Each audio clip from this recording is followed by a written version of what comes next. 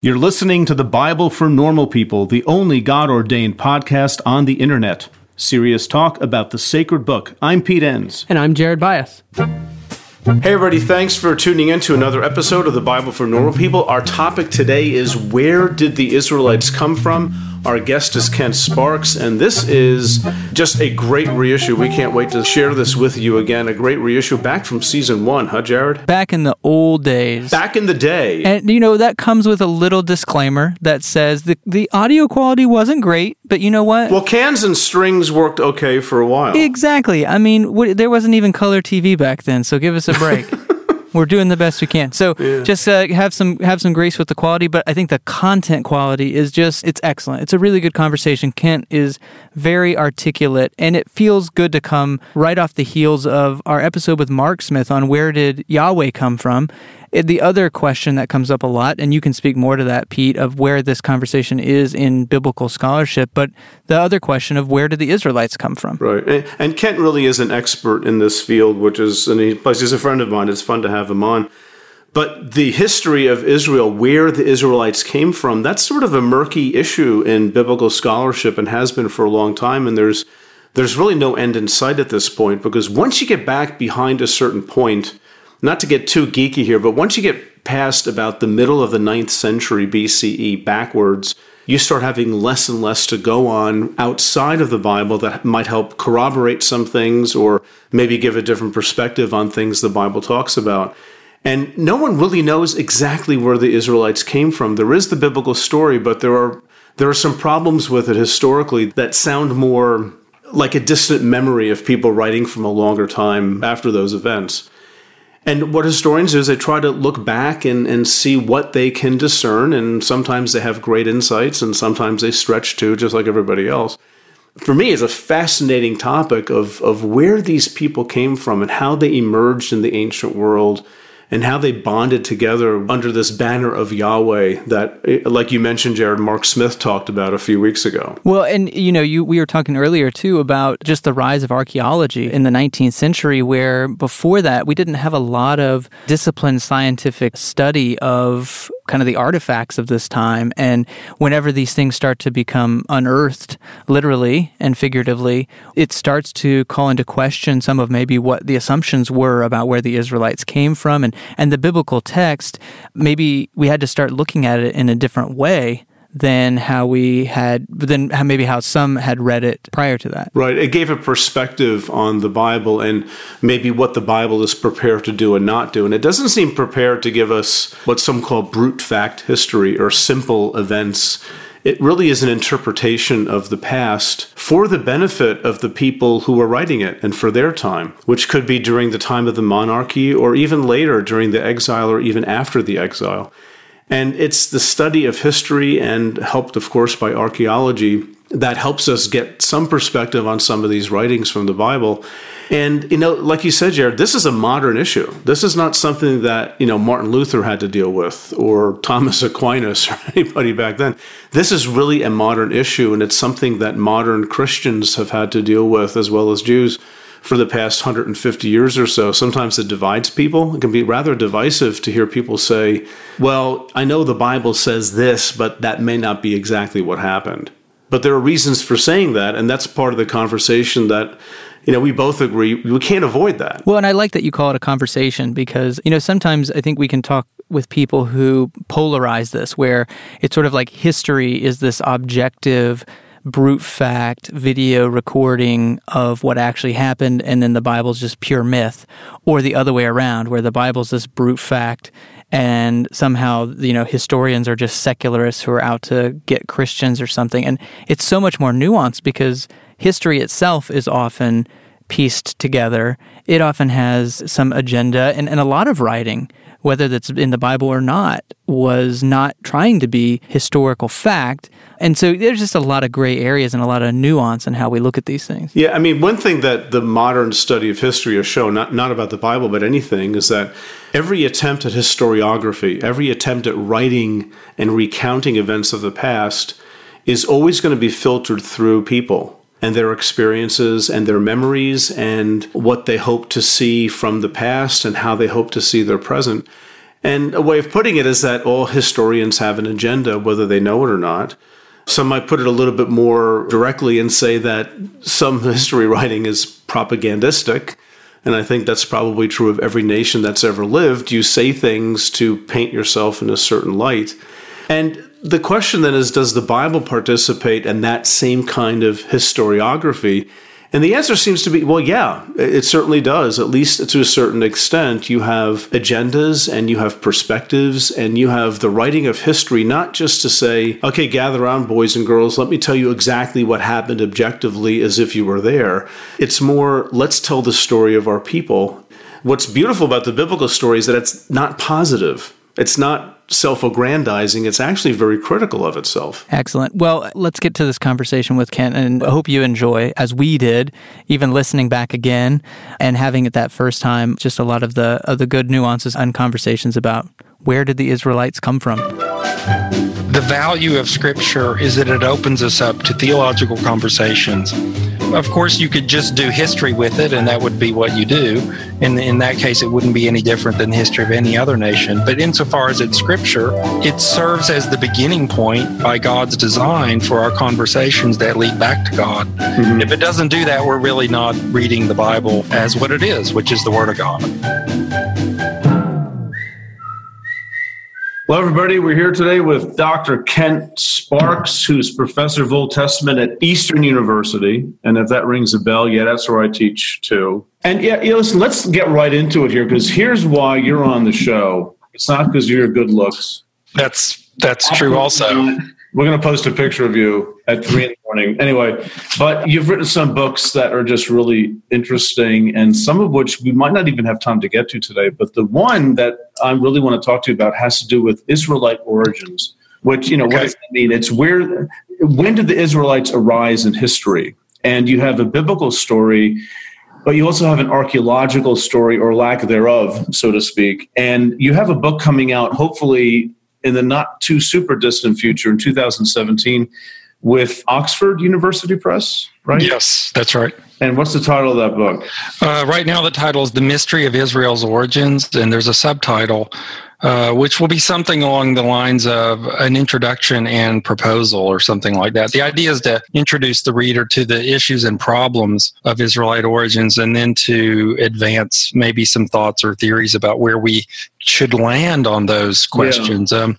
What I found is that there were too many books and articles written on Israelite origins that begin in the middle of the conversation, which basically meant that no one could read the materials except specialists. So I decided we needed a book akin to what I'm trying to write. Okay, so who cares about Israelite origins? Why is that important? Well, I think one of the reasons that it's important is that whatever is ultimately true in terms of human history and human culture, and whatever is ultimately true of human history and culture with respect to the Bible, is one of the pathways for which we come to understand God and his relatedness to the world.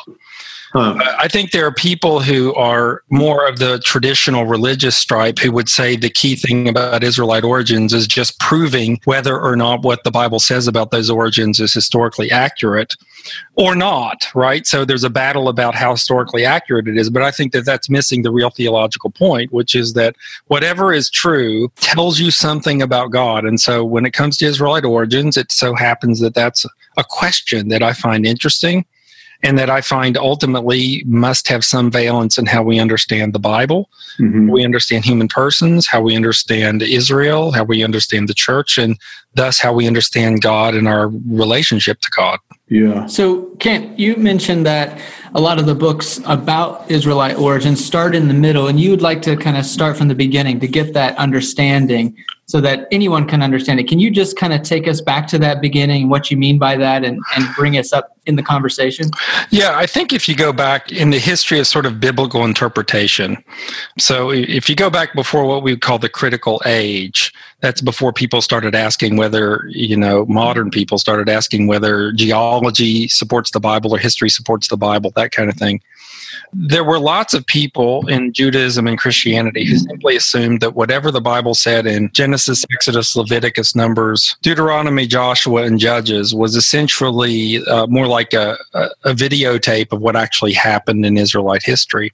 Now, at the same time, there were, quote, pagans, that is non-Jewish, non-Christian people, who thought that most of the Bible, when it came to miracles and things like that, was baloney. But even in their case, most people believed that the biblical narrative of early history, especially of Israel's early history, was essentially correct.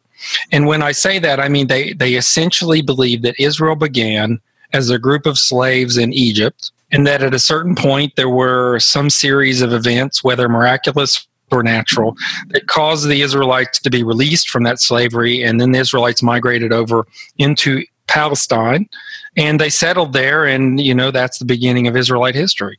So that was the story. What began to happen over time is that we began to learn from non-biblical documents about the actual history of the ancient world, and then we began to fit these pieces together. We began to take the biblical narrative and try to fit it into what was known from actual historical documents. One of the things that happened when we did that is we began to realize that whatever was true about, say, the biblical Exodus story of the Israelites' exodus from Egypt and then migration into Palestine, it was not a straightforward videotape of history. And so that led scholars to ask all sorts of questions about, well, so what actually happened?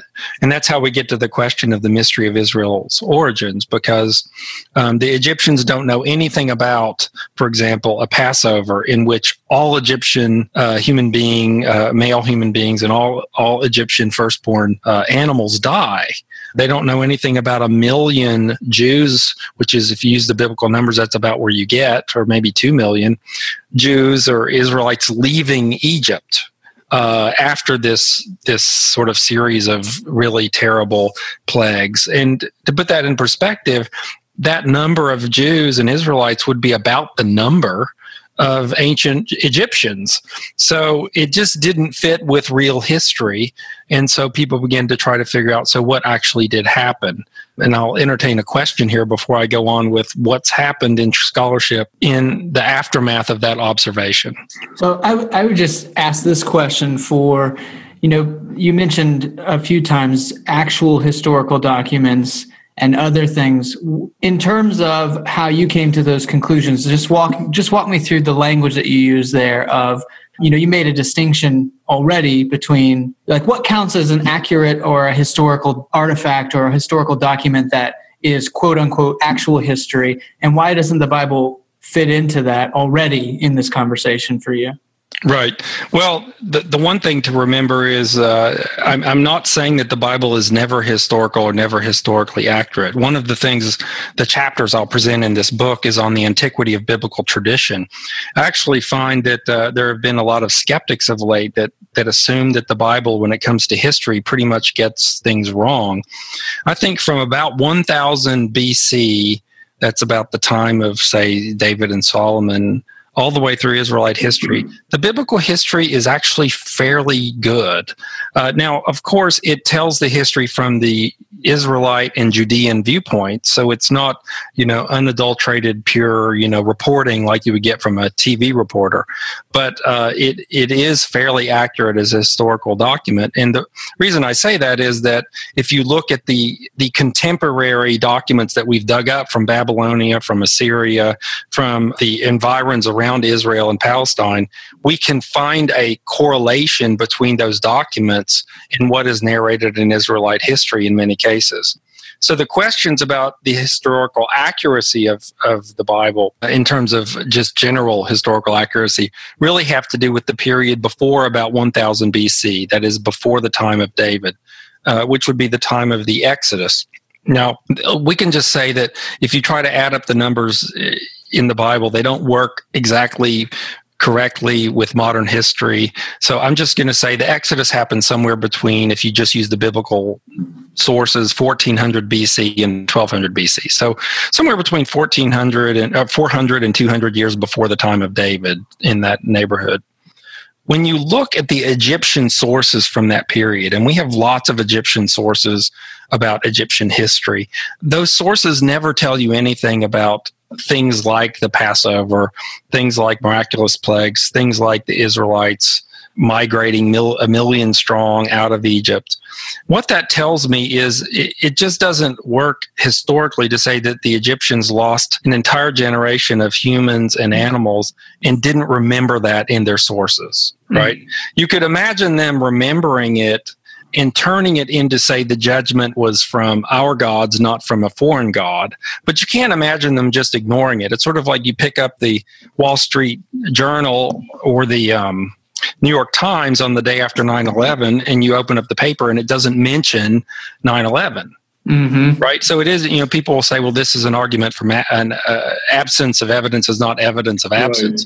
Right. But that has to be judged in the case. You have to always ask the question, should we expect evidence of this in our sources? And I would say if all of the firstborn males, human and animal, died at some point in the Egyptian New Kingdom period, in that range of 1400 to 1200, the Egyptians would have remembered it. And they don't. They do remember some other things that happened to them. They remember the Asiatic Hyksos who take over Egypt around 1550 BC. They also remember the Sea Peoples who around 1200 migrate in and start to fight the Egyptians, and they have to repel these Sea Peoples who are coming in on boats off the Mediterranean. They remember those events quite well, and they record them. So not really that problem from 1200 to 1000 that's the historical problem. It's not as much the problem of 1000 afterwards. So not only is it curious that there is no known Egyptian reflection at all on this cataclysmic event, but you'd also expect maybe other nations around Egypt to at least talk about it. Say, hey, did you hear what happened in Egypt? Correct. No one is talking about this, and that suggests that we're not dealing with a historical record in the Bible, but something else. Yeah, there's also the problem, which it's easy to overlook, but it's a pretty significant problem for the historicity of this earlier part of the Bible, which is that the first Israelites, from everything we know, spoke Hebrew. Right. And if the early Israelites had migrated down into Egypt, as the Bible tells it, and lived there for several hundred years, when they came out, they would be speaking Egyptian. They would not be speaking Hebrew, right? I mean, when the Israelites and Jews went into Babylonia during the Babylonian exile, they were there for like one generation, and already they started speaking Aramaic. Mm-hmm. In fact, the main Talmud, the Bavli, is written in Aramaic because of that. Mm-hmm. And Jesus himself spoke Aramaic primarily because of that. So there's just no way to make sense of the linguistic practices of the earliest Israelites, the linguistic features of their language, if they actually had recently lived in Egypt for centuries. All right. Well, let's. There's a really interesting line that we could take now that I'd like to sort of delay for a second, which is, so what is Exodus about, and what's it trying to do and say? But maybe we can start with someplace else. So what are some theories, or maybe what is your point of view of Israelite origins if the Exodus story itself can't really explain it? Well, one thing, I think it helps to say one more thing about the Exodus story. One of the things that we notice in the biblical story is that in that range, about 1200, from say 1500 to 1200, all the way down to about 1150, before the time of David, the Egyptians essentially ruled Palestine. And it's fascinating that the Bible knows so much about history after 1000 and seems very clueless about some of the history prior to 1000. I suspect that this is a problem of memory and sources. That is, that it's only around 1000 as David begins to have a kingdom that coalesces and scribes that write the history, they begin to write down what happened historically. But they don't have great sources. They just have sort of bits and pieces of tradition, odds and ends that they have to pull together, and they pull it together coherently, but they end up with a story like the biblical Exodus story. And I suspect that what that story is a kind of mixture of, as I said, odds and ends of traditions about people migrating back and forth, about probably plagues from time to time, about Israel's early relationship with the God Yahweh. And these things all get narrated into a coherent story when there really wasn't historically such coherence that it would be amenable to an easy narrative. I think it's a bit like if you ask a person without sources to write an early history of America. You take a kid or anyone who hasn't researched the origins of U.S. history, they might say something like, well, Columbus came across the ocean, the Pinta, the Santa Maria, he found America, and then the people came over and sort of settled Jamestown, and then the Mayflower came over and the people settled and for religious freedom, and here we have America. Well, all that's historically true in a sense, right? There really was a Columbus. There really was, a Jamestown. There really were migrations across the sea.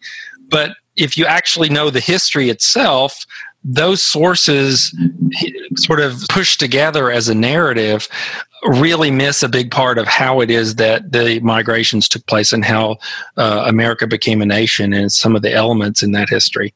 So I think that the history we have in Exodus is really more of that kind of a story, an effort to create history out of bits and pieces, but to do it in a way that suited what their theological priorities were. So that said, the question then becomes what actually did happen in history. And one way to think about it is there's sort of three reigning theories. One of them is older and is sort of dying off at this point, and then two that are still hanging around. The old theory is that in spite of the fact that the Bible isn't, historically all that accurate, essentially there was a conquest. And this is especially associated with two scholars named Albright and the guy at Hatzor, Yadin, the Israeli.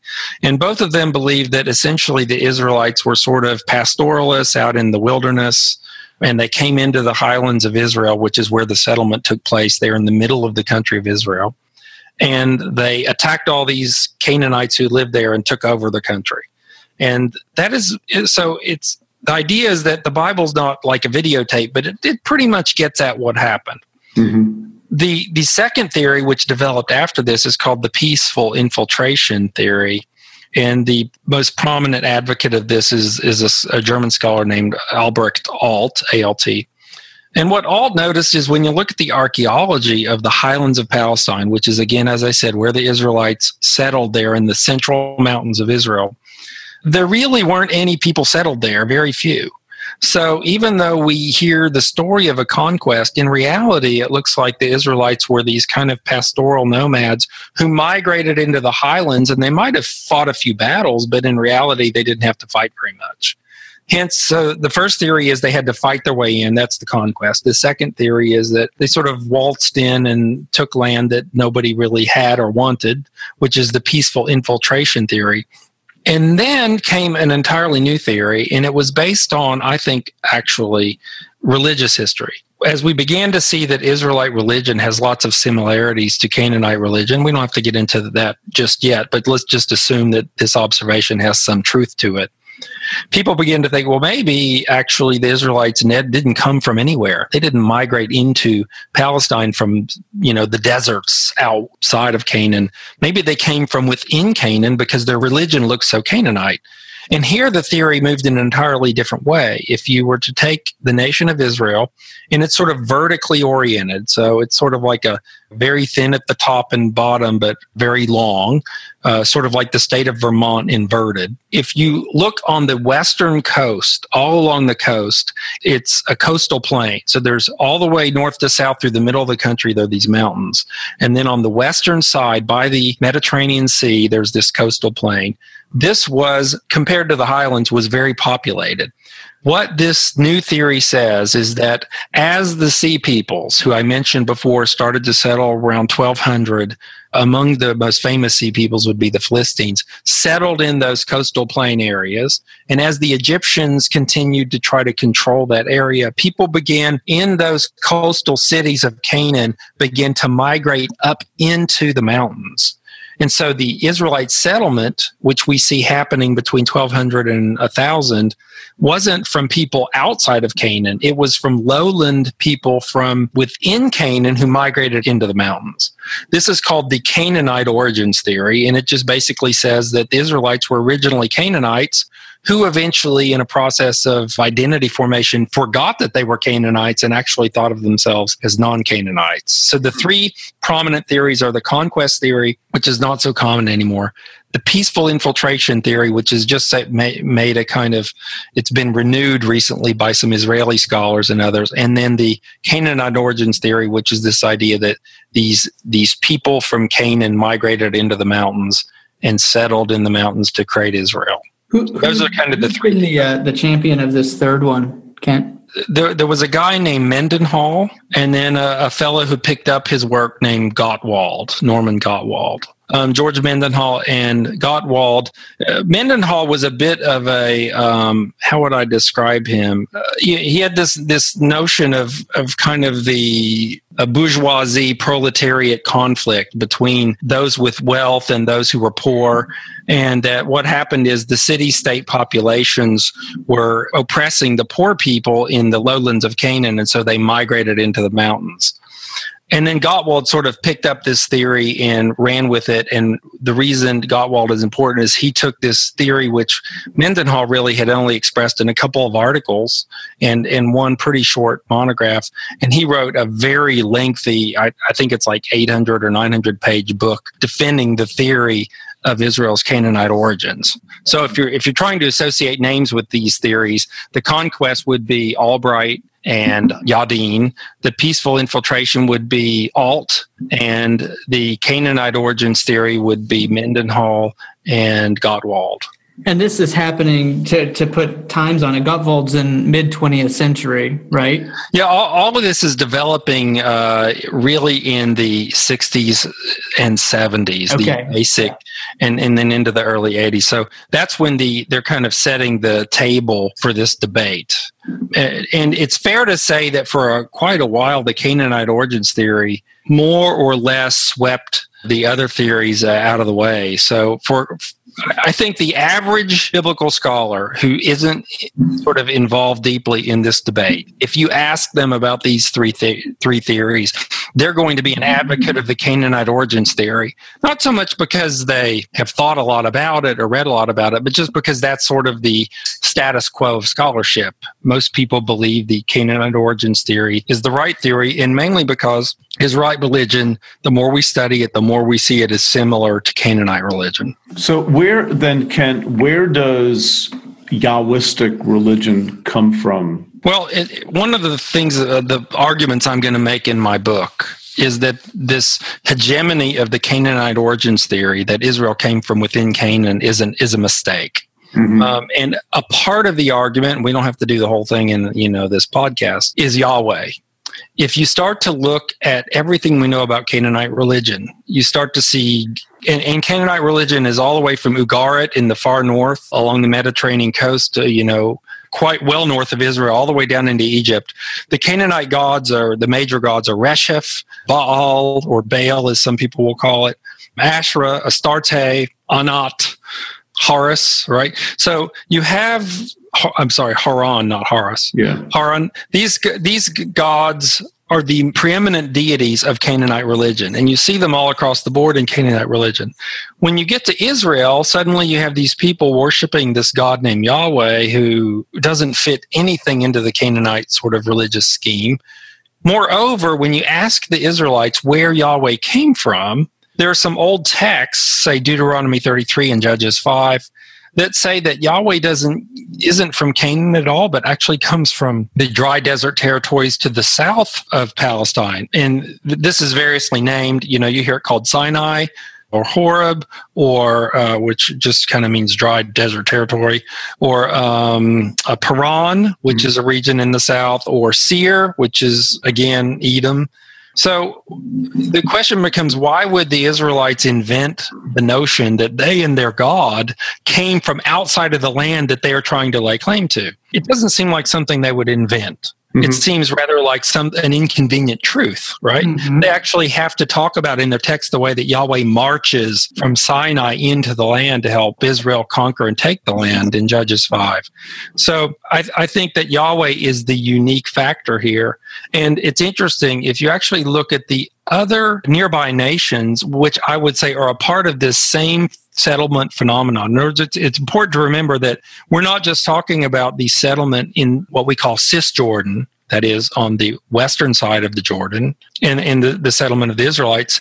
This same settlement pattern will also coalesce into the nations of Ammon, Moab, and Edom, which are nations over in Transjordan into the south of the Dead Sea. And in exactly the same way, they too are worshiping deities that are not native to Canaanite religion. Right? So you have Ammon has Milcom, you have Moab with Chemosh, you have Edom with Kaus. All of these new settlements and these new peoples have gods that don't fit into the Canaanite scheme. Now, eventually the Israelites will have to try to figure out how to relate this to the Canaanite scheme, in my opinion. And they do go about that in various texts and ways.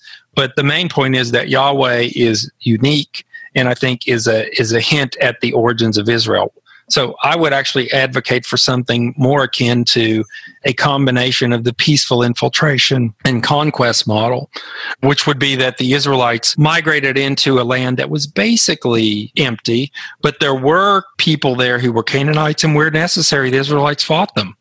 And what we have in the book of Judges and Joshua are memories of some of these battles. Yeah. I mean, you say basically empty, which is not very much in accord with the biblical story, which maybe glorifies the battles. But there were some battles there, right? You see that there are some skirmishes, perhaps, especially maybe. Sure. I think the problem is, I mean, you have some cities that, like Bethel or Hatzor, that were inhabited, but you have other places like Ai, which, from all we can see, even though the Bible has a big story about this huge tell that was destroyed, there was nothing there at the time that the Israelites invaded.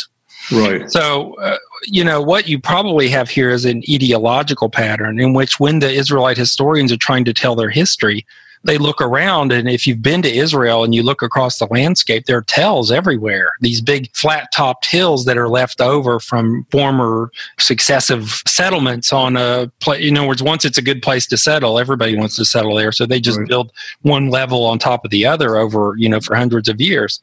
I think they would look at a big tell and say, we must have destroyed that city. And so then they tell the story of how they destroyed it, but in fact, they're just inferring that they destroyed it. They actually don't realize that the city of Ai was not populated at the time of the conquest. Right. We're going to take a break from the podcast for just 1 minute to remind you that if you would like to support the work we do at the Bible for Normal People, please head over to Patreon at patreon.com/the Bible for Normal People. There you'll find all sorts of ways to support us for as little as $1 a month and connect with the community while you're at it to keep the conversation going. One group we want to recognize from that group of supporters is our producers group.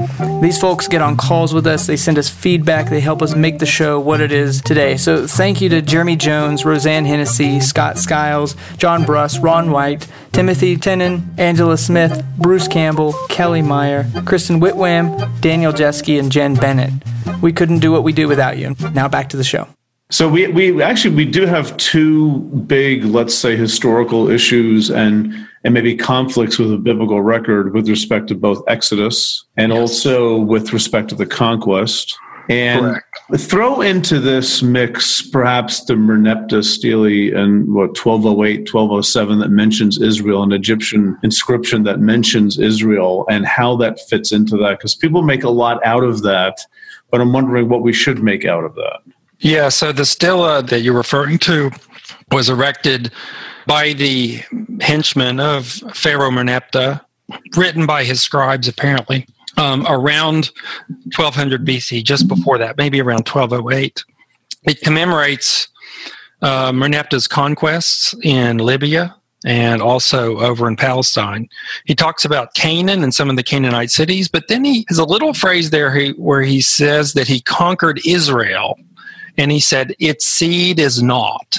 And what is fascinating about this is here we are at 1200 BC, at about the time when we would expect Israel to be settling in the highlands, Merneptah claiming that he fought the Israelites. And also interesting is that in the Egyptian language, they have these determinatives. They're sort of identifiers they put on nouns to describe the noun that they're. So they give you a noun and they put a determinative to say what kind of noun is it. When Canaan is described and when the Canaanite cities are described, there is a place name in the determinative put on the name to show this is like a political entity. When Israel is described, there's a determinative, but it says a people. It doesn't say a city. So the implication here is that our first glimpse at Israel matches what we would expect from the Bible, which is that these were not necessarily settled peoples, but these were more nomadic or semi-nomadic pastoralists who have not really settled down in the highlands yet. So, there's not a lot to go on there, but insofar as it dovetails with what we see in the biblical memory about early Israel, it does dovetail pretty well. Yeah, I mean, it dovetails nicely the existence of an entity referred to as Israel, but not necessarily the entire biblical backstory for how Israel got there. Correct. I mean, it doesn't tell us what was Israel. My guess, if you were asking me, and there's some bit of evidence for this that we'll get into, it's interesting. It's called Israel and not Israel.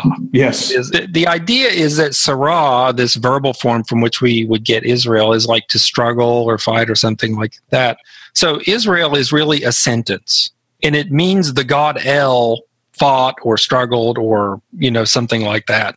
If Yahweh was their primary deity at that time, you would have expected them to say Yisra, Yisra-Yah, which is the short form of Yahweh. But in fact, they don't. So, I suspect that the god El and not only the god Yahweh was an important deity in early Israel. There's actually a text in Deuteronomy 32 that talks about Yahweh. If you do the textual criticism there, Yahweh is actually viewed by some early Israelites as a son of El rather than equated with the god El. So, along with the gods of other nations. Right, exactly. So there you can see, if you read between the lines, the religion of early Israel was not Canaanite. On the other hand, it was not Jewish, right? So full-bore Jewish monotheism doesn't yet exist in the early Israelite situation. So can you speak to, you named a bunch of other gods, Chemosh and all these others. You didn't mention El in that mix. So where does El pop up? What region, if not Canaanite, do we see that? Yeah, I think the reason I didn't mention El is it's very interesting. Most of our pictures of the gods that have labels on them paradoxically come from Egypt. And there's not a single picture in Egypt of a god that we would imagine as El or that we would call El. However, we know that there was an important god El from the Ugaritic sources because at Ugarit they wrote lots and lots of texts, religious texts and stories. And the god El is sort of the wise old white-bearded father of the gods. Mm-hmm. And we have some statues of El, and we presume that they're of El because they don't match the iconography of other gods. And on top of that, there is a temple of El, and we have found in this temple some of these statues. So there is a god El. This god was native to Canaan, and this god was known among the Israelites. Eventually, over the course of Israelite history, Yahweh was no longer the son of El, but before too long, it would seem, certainly by the time of David already, I think Yahweh and El become equated. That is, Yahweh is simply the name of El, rather than Yahweh and El being separate deities. Mm-hmm. Where does even the term Yahweh come from? Do we know? No, I don't think we do. There's a scholar who's Axel Knauf, I believe, who's a Swiss scholar, who he says something about. I think he theorizes it comes from some Arabic words meaning to blow or something like that. But I don't think anyone really knows. Within this, I feel like we've dug into some really interesting ideas, and some of which, you talked about peaceful infiltration and also a little bit of conquest and how that ties to the biblical text.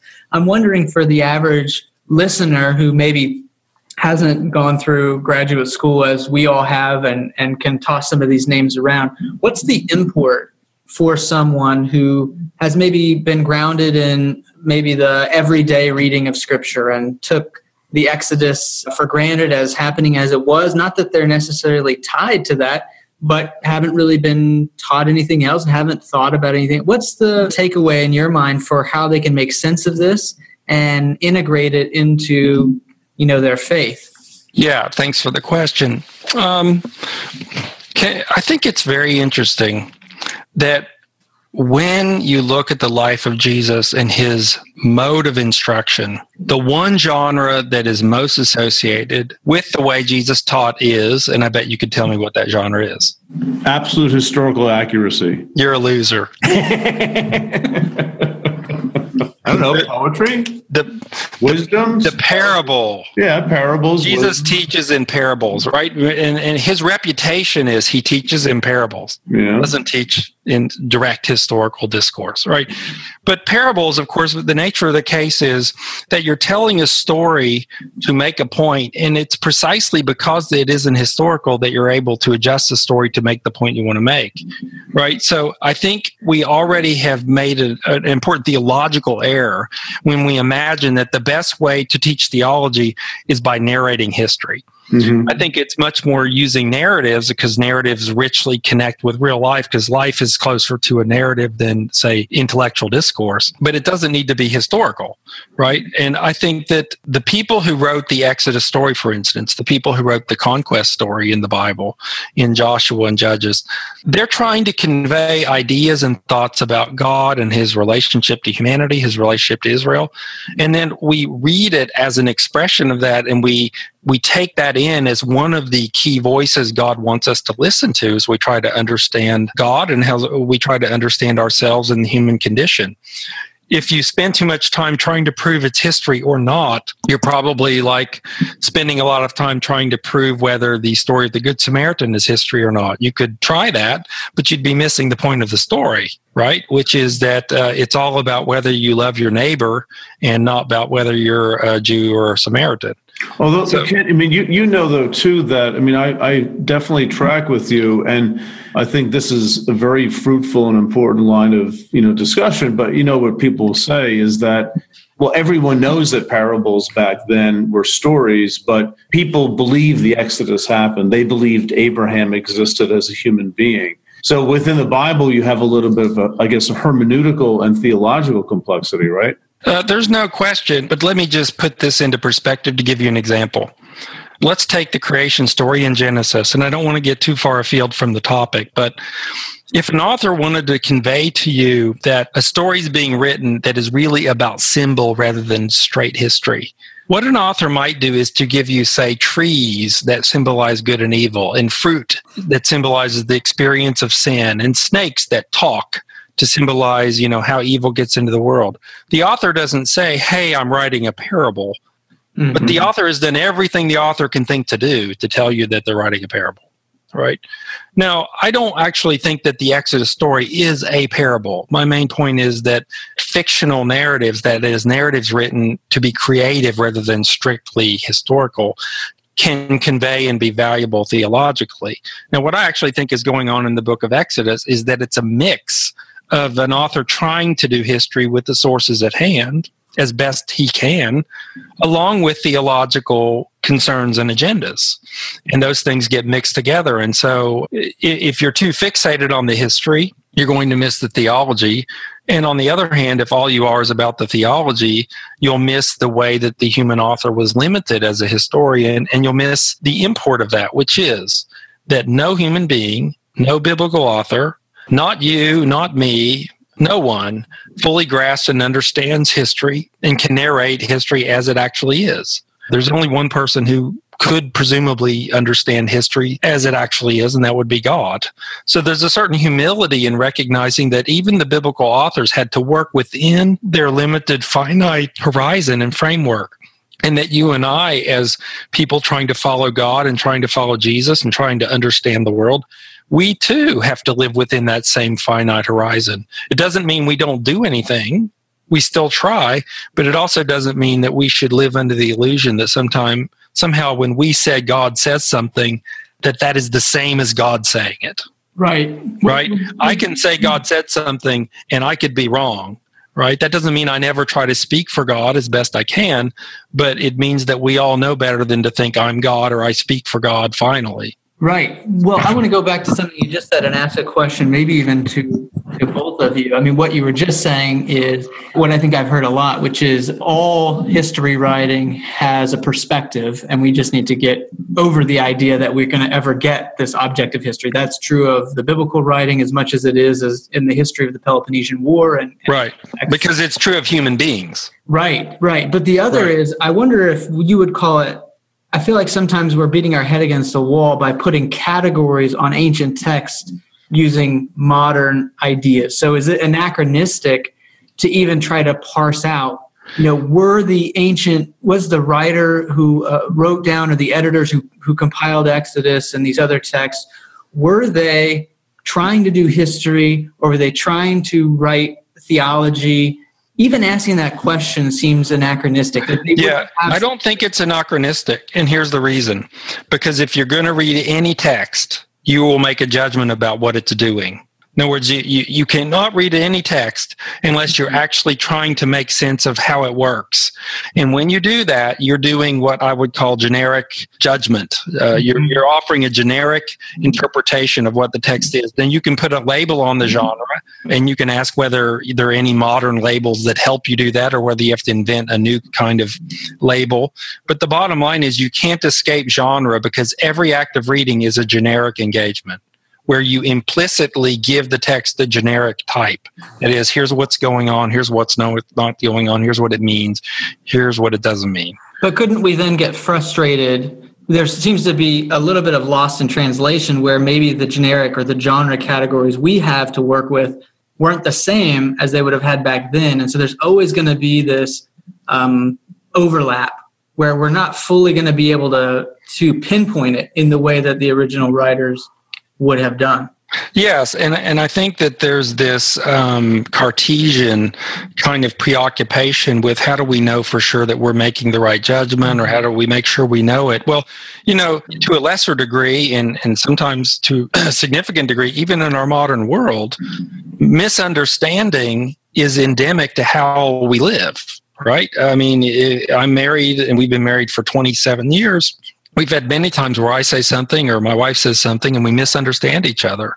Sometimes that misunderstanding, we don't even realize it happened. In other words, God didn't design a world so that you could get foolproof understanding. He designed a world in which you get understanding, and sometimes it works and sometimes it doesn't, and sometimes you get it really wrong. I mean, we have people who read Deuteronomy and Joshua and Judges historically and think that what it means is that God's people should kill their enemies. I mean, you can't really get it more wrong if I'm correct that Jesus, when he says to love your enemies, would have us never find that in the text ultimately. So, I mean, the errors we create are not so much about whether it's historical or not. I don't think it's a big error one way or another in terms of practical impact, whether you think there actually was an Exodus or there wasn't. But the ethics that you pursue out of Scripture, which is the more important judgments that come out of how you read the text, those can have very grave consequences for other people, and also can be a real blessing to other people. So you can't escape the interpretive context of life. You always be trying to figure it out. You always be making judgments. You always be thinking, I got this right. Oh, I didn't get that right. I got to make an adjustment. There's this false thing that what we're after is some kind of perfect, incorrigible interpretation that we can stand on forever and know it's forever. It's never wrong. It's just not true. I've had many texts that I thought I understood, and then one day I go, oh, I didn't understand it. Say Levi. Yeah, I mean, let's say, Kent, that all that is true, and I think it is. Why do you think it's so difficult for people to get there? It's a good question. I think that what is going on, and especially within the evangelical tradition in which I was raised, in which I still consider myself very much a part, there is a soteriological anxiety, We bought into this notion of the gospel, this quote, good news. So I want you to just listen to this good news. Here's the good news. There's a God. He created us. He loves us, but we sinned against him. Therefore, he wants to destroy us forever in fire. But he sent Jesus, and if we believe in Jesus, the God who wants to burn us forever in fire will not burn us forever in fire, but loves us and will send us to heaven, right? I believe that narrative would be utterly foreign to early Christians, right? Mm-hmm. I think they thought in terms of salvation and being lost and things like that. But I think they did not buy into the notion that I had to know for sure what my eternal destiny was. What they did is they said, I'm either going to follow God or I'm not going to follow God. It's really when you get to Luther and Calvin and the Reformers that you start to ask a question that somebody like Augustine would never have asked. How do I know for sure I go to heaven? If you asked that to Augustine, he would look at you like you were from Mars. I mean, you can't know if you're going to go to heaven, Augustine would say. God decides that. I mean, you can see this in Paul, right? In 1 Corinthians when he says, my conscience is clear, but that does not make me innocent. God is my judge. Right? So the point is, it doesn't do you any good to worry about your eternal destiny. All you can do is do the best that you can to figure out what is loving God and what is following God and how I do that best. The minute it becomes an epistemological game to prove that I know for sure that I'm going to go to heaven so I don't have to be afraid of judgment, you start to have to build up this biblical incorrigible edifice of truth in which you trick yourself into believing that you know for sure you're going to go to heaven. But I would argue that's a total trick, right? That's a trick we play on ourselves. Just because you convince yourself that you know for sure that you're in good shape with God doesn't mean it's true. I mean, isn't that the story of the two men who went up to the temple, right? The one who went up, who was confident in his righteousness, he's the one who's in trouble. It's the other guy who's afraid and beating his breast that God says is actually going to walk away justified, right? So this notion that it is about incorrigible confidence that I will be saved and I don't have to worry about that, it's not an epistemic game, right? And to put this in a different perspective, I will give you an example about my relationship with my wife. If you ask me, is it possible that I or my wife might have an illicit relationship outside of our marriage? I would have to say, yes, it's possible. Now, if you ask me, do you worry about it? I would say, no, I don't. Well, why don't you worry about it? Well, because I love her and she loves me and we're committed to each other and I don't worry about it. But isn't it possible? Well, yeah, I guess it's possible, but I don't worry about it, right? So I think soteriology should be a bit more like that, right? If you say to me, Kent Sparks, do you know for sure you're going to go to heaven when you die or something? I would go, well, I don't know, but I don't really worry about it. I love God. God loves me. And that's kind of where I am. Yeah. It sounds like you're talking about the sin of certainty, maybe. Yeah. Somebody ought to write a book like that. I know a guy.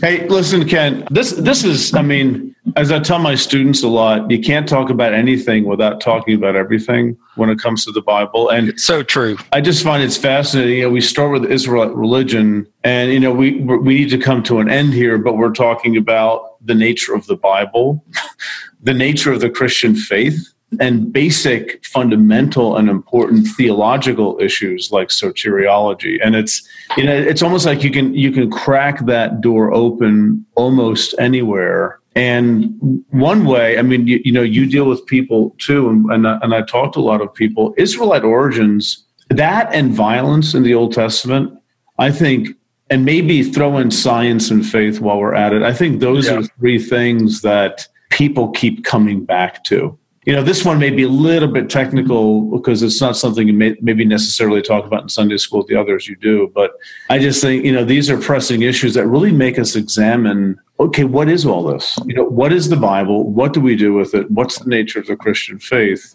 And it's good to talk about it. Yeah, I think so. Pete. And I think one of the things that gets lost these days is if we could just step back even from the very specific claims of the Christian faith. If there is a God, and if that God is a God that has love for human beings, and I think that one could arrive at that without, in fact, people did, without ever having heard of Jesus, you could decide that there is a God and that this God is about love rather than, say, about nasty things. If all of that is true of God, then that God wants us to pursue the truth.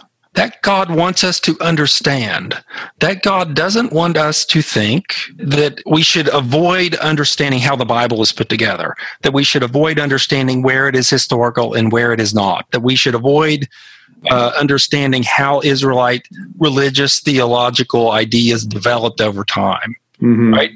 Every bit of truth ultimately tells us something about God and our relationship with God. And we have to be devoted to the pursuit of what is true and to the pursuit of that truth for the purpose of loving God and our neighbor well. The minute you start to make it about my own theological agendas and games, the pursuit of truth dies. Right. Because then everything becomes a slave to you, and then there's no discovery, then there's no growth. And then that's when you begin to become a tradition that is insulated from the real world that God made. Yeah, it's like, the end of The Wizard of Oz. Pay no attention to that man behind the curtain. You're saying, no, we need to pay attention to the man behind the curtain. We need to know how things work. Yeah, and I think a part of it, I forget the fellow who, you may remember the fellow who made that movie. He actually was trying to say something about God. Right? He thought, God is really a bumbling guy behind the curtain, and that, the Wizard of Oz that we see is this projection that God makes to trick us. I would play with that a little bit. I actually think it's not God, it's human beings who get involved in the theological game, and we find ourselves behind that curtain trying to project images of God that make others scared and that make us comfortable. Yeah. And God is looking down on it and saying, pull the curtain back, be honest, notice the way in which you're construing your theology in ways that aren't helpful to advancing love for God and neighbor. Follow the example of Jesus, who did the best that he could to help his Jewish neighbors understand the Bible in a way that would create connections with people rather than separations. It's all about truth. The truth will set you free. I think somebody said that. Yeah, I seem to recall that. Yeah, again, so we've gone from Israelite religion to like the nature of the Bible, the nature of the Christian faith, and we're ending here on who is God? What is God like? I mean, it's really amazing how in the short span of less than an hour, we're getting to all this stuff. Hey, listen, Kent, thank you very much for coming on. I got like 50 other things I want to talk about. Maybe we can pursue those some other time. Yeah, thanks, Pete. I do want to just reiterate your last point, which, the value of Scripture is that it opens us up to theological conversations. Of course, you could just do history with it, and that would be what you do.